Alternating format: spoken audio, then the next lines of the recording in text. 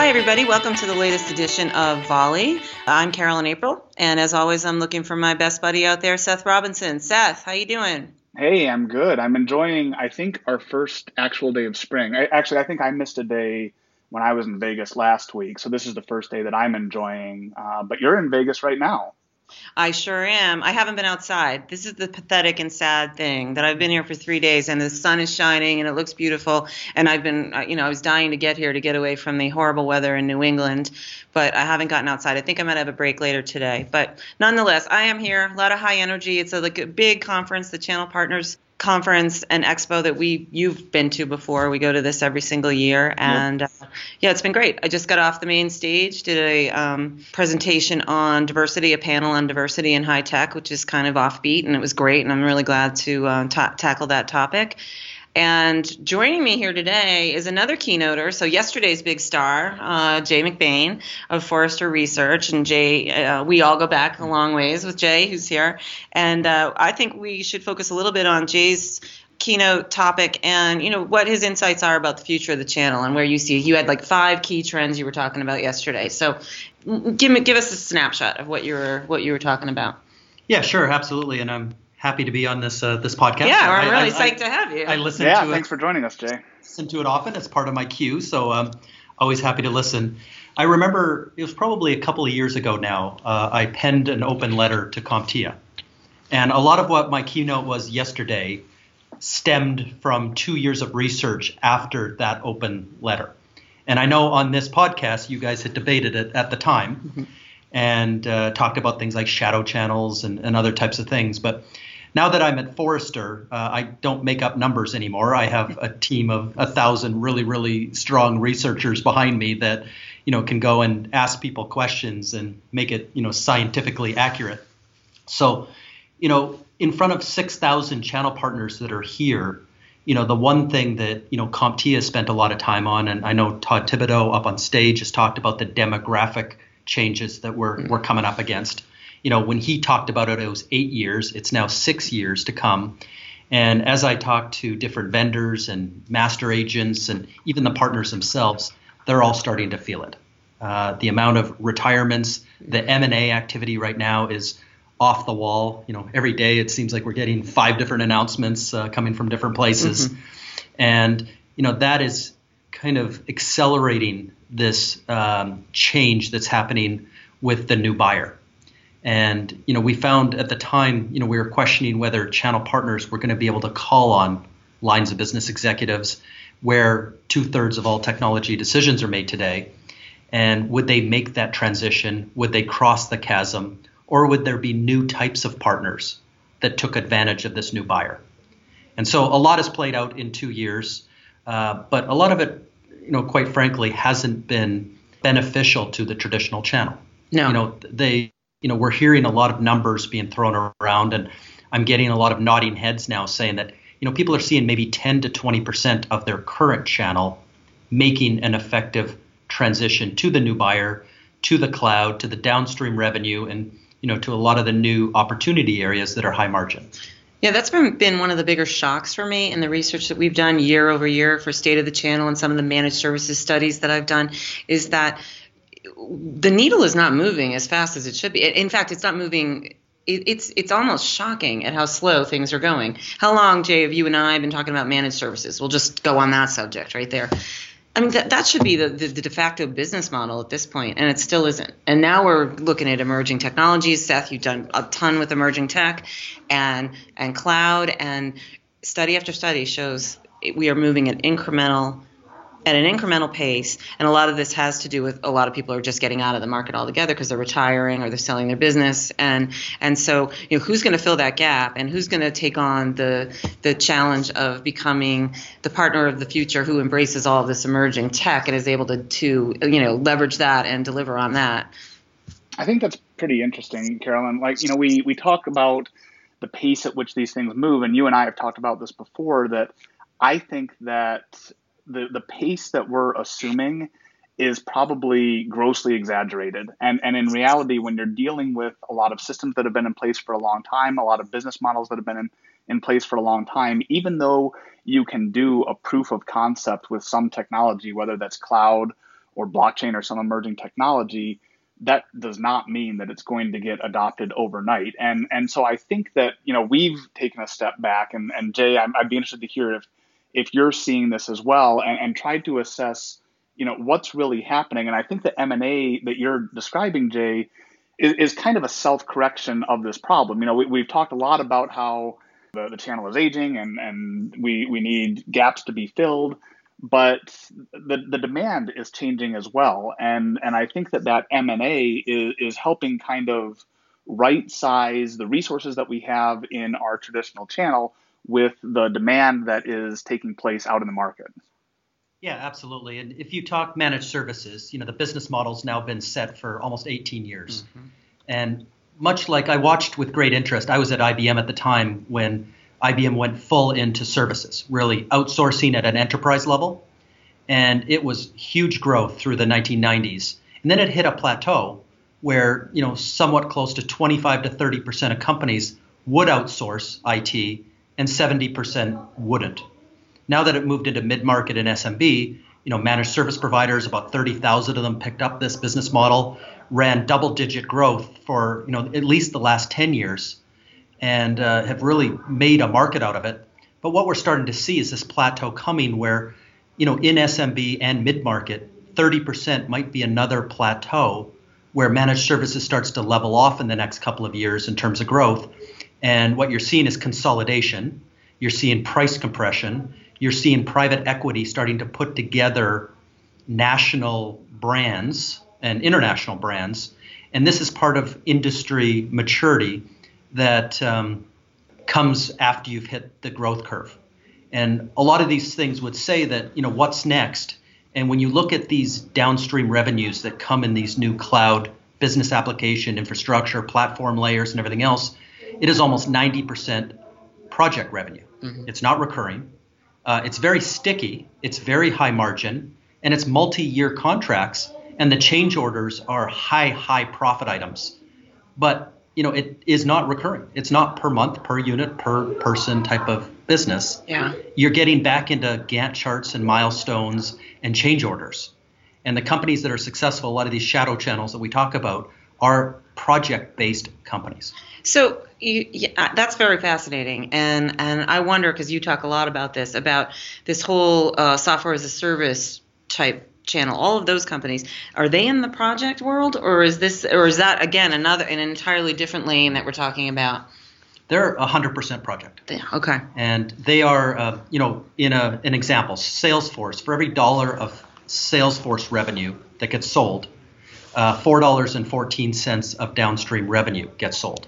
That $4.14 is, implementation, integration, installation, compliance, security, business continuity, a lot of these services. And today they're at between 40 and 75% margins in a project world. And so these businesses are figuring out different slices of the pie of that $4 that they can go grab at high revenue. And these are the areas that the traditional channel is having difficulty breaking into that $4. Yeah, I wonder how much of the traditional channel is ever truly going to blend with today's newer channel. And so are we going to have, different lanes that never intersect at all, or will we see some cross-pollination at some point? And I don't know, I think the jury's maybe out on that one. Yeah, one of the offshoots of the current channel is this born in the cloud phenomenon. And one you, thing by the way, had a great slide on the born in the cloud. The great dude in the cloud. The dude in the cloud, yes. Yeah, that took a lot of Google imaging searching that one. The interesting thing is they've built a business model that does not rely on front-end margin from vendors, doesn't really even rely on back-end spiffs or MDF funds or anything else. They have found a way to go make money within that $4, and they play a little bit of the adult in the room. So even though you might be a VP of marketing putting in a lead generating stack for your own business unit, it still needs to be secure. It needs to be compliant. You're thinking GDPR. You're thinking all these things that will either get you fired or your CEO in jail. There has to be an adult in the room. When there's also a digital agency in there, there's also a Marketo rep in there. There's maybe an SI in there. There's ISVs that are in there. So there's a bunch of other people in these shadow channels that are participating with the customer. But at some point, somebody needs to lock it down, make it secure. And these are the skill sets that the traditional channel have, but they're having difficulty. Yeah, Seth, you and I talk about this a lot, is that, they may be having an impact today, these shadow channels, and line of business buyers. So it's sort of a complementary phenomenon. But when it comes to the real nuts and bolts, they may go out and implement something really quickly, and they haven't thought about security, they haven't thought about compliance, they haven't thought about really much of anything in long-term implications. And that's where, you do a ton of security studies, but that's where I think the traditional channel will end up playing. Right. I think that there is a lot of confusion right now that almost gets wrapped into the words that we use. I think even as we've been talking here, we're talking about traditional channel and shadow channel, and you two are the channel experts and you see more of this than I do, but I know there are some firms out there that we're talking about, like digital marketing people or whoever, that they don't recognize the word channel and they don't necessarily think of themselves as part of that. And if you really trace the origins of that word channel, what we mean is indirect channel for distribution of product. Now, services came along pretty quickly as you were trying to get out to these end customers, but distribution is the thing that has changed so dramatically. And I think even internally, inside the traditional channel, as we've talked about managed service providers, they are not doing that distribution. And so we've almost created some of this disconnect. Really, what we're talking about, we have tried to call it business of technology to describe this tier of people that's between vendors and end users. At some point, we're really just talking about the modern IT industry and how that works. And Jay, with you talking about so much of it skewing towards project work, that's, I think, another facet of this, that at some point we almost have to back all the way up and say, what's happening with the overall IT industry? What number and types of partners does an end user need? What types of partners does a vendor need? These may be different things and they may be changing. And then there's a ton of space for a lot of other people to be involved with technology and to be helping with just what you talked about, Carolyn, some of these gaps that a lot of people don't have core competency in. Yeah, I would agree. I think we spend so much time on nomenclature, and we talk about what does the channel mean. And Jay, you've done a ton of research on this and some great thought leadership on there's no such thing as one monolithic channel. And I think you're right, Seth. This is just the modern IT industry.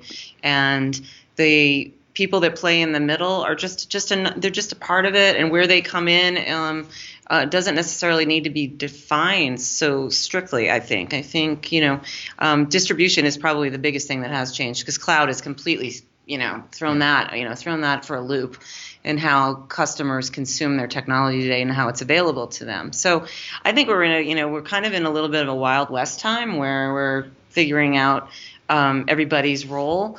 But for me, I think you could step back and stop obsessing about it so much. It's kind of like, okay, I sell or I influence technology in some way. This is kind of what CompTIA is trying to do, is stop calling it this, or this, and just say, this is the business of technology. This is just, and maybe, this is how you do it and this is how I do it, but we don't all have to be in buckets. Yeah. So one thing that we did a lot of research on was the buyer and, this changing buyer. How do they behave? What do they do? How do they make decisions? How do they involve people? We've got a bunch of numbers. I showed a couple of them during the keynote, but 58% of them are actually bringing in their channels directly. They're not going to the IT department to say, hey, who's fixing our PCs or who's managing our network? They're going out to their peer networks and out to their communities and asking the question of, how do I drive more leads at a mid-sized clinic in upstate New York? And it came to this idea of vectors instead of verticals, where if you walk in and say, hey, I'm a healthcare expert, I've read HIPAA, I've read high tech, I'm here to help you. And they look at you funny and say, well, listen, your experience at hospitals or in dentist offices doesn't help me. I have 50 doctors, I have this many resources, I need to talk marketing. We're driving leads, top of funnel, we're talking this language. Technology is a means to an end. I need you to know my sub-industry. So these mid-sized clinics is one of 297 sub-industries. I need you to know my geography, because it's different, compliance, regulation, legislation in upstate New York than Vegas, than Toronto, than Europe. I need you to understand the nuances of where I live, my sector, my segment, my size. I need you to know the tech stack, because I'm going to be buying 7 pieces of technology to fix my lead problem. So therefore, that's your resume I need. And it's not just that the channel's aging, and it's not that they're don't have the will to go change and call on these new buyers. Learning those 5 vectors is a completely different motion than they've been doing for 37 years. And that's probably the most important thing of why maybe only 10 to 20% of the current channel has been successful crossing the chasm. Yeah, this is no easy task at all. It's sophisticated stuff. It involves money and investment, so there's that you got to consider. And you're right. I don't think I think you're going to probably stay at that 20% in the channel of those who make a very successful and I'm talking the traditional channel, air quotes there, that'll be able to make that shift. And then you're going to, those who do fill that void are going to be new companies that start out that way. So I'm starting. Yeah, I love that description, Jay. That as you were going through that, talking about a specialized partner, you went through many different steps before you got to the part of, and then I need to buy some technology. And I think that's what's been confusing for a lot of people that we talk to, a lot of people within our membership, is when we talk about specialization, if they're a network admin, they're trying to figure out, okay, how do I specialize in network administration? And there are all of these layers above that have to happen before you would get to some of the really fine tuning that you might do on the network because you've bought these applications because you're pursuing a business objective. And that's to your point, Carolyn. I think that this stuff is a completely different approach than people are used to. And not that they can't do it, but it's so new. And I've been writing a paper about the tipping point that we have crossed, in the past 7 years. And we've got a whole lot of history that we're trying to overcome as we come to grips with this new stuff. Yeah, I'd agree. I think that's a good endpoint if we're talking about history and toppling the world over and everything else. But I think we've got a very interesting, I'd say, next 5 years to be looking at what ends up happening. Yeah, I think last thing. Yeah, big prediction. The last thing I would say is I would go back to what Seth said about the definition of channel. Mm-hmm. We focus on it and we spend a lot of time on it, but Todd Thibodeau as well said on stage that 75% of the channel, air quotes, will be millennials by 2024. And I started to think about that. That was actually the impetus of my open letter, pushing CompTIA, but pushing channel partners and pushing CRN and pushing all of the traditional channel outlets to rethink, how we define channel. Mm-hmm. Because the 178,000 people in skinny jeans at Dreamforce would not call themselves a channel. When I talk to vendors, they will not become a bronze, hoping to be silver part of your program. They won't come in and onboard and go through the motions of incentives, co-selling, co-marketing like others. They will be real time. They'll be looking for flexibility. They'll be looking for automated programs. They'll be looking for self-service. This is a banking app that they want to, avoid talking to a teller, and they want to do everything themselves in real time. And they may go away for 2 years and do the downstream revenue, mm-hmm. and they're not a traditional partner. And it's okay that, we call them something different, but it will be 75% millennials, and we just have to open up our aperture to see who those people will be. Absolutely. Great insights. Thanks, Jay, so much for joining us. Seth, any final words?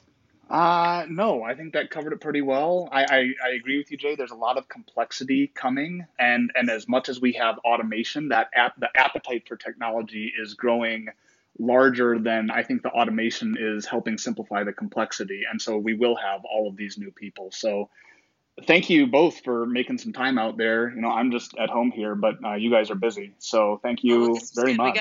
We got to peel off from the masses and chill for a few minutes. But all right, my friend, we will talk soon. All right. Take care. Thanks, Dave. Yep. Thank you.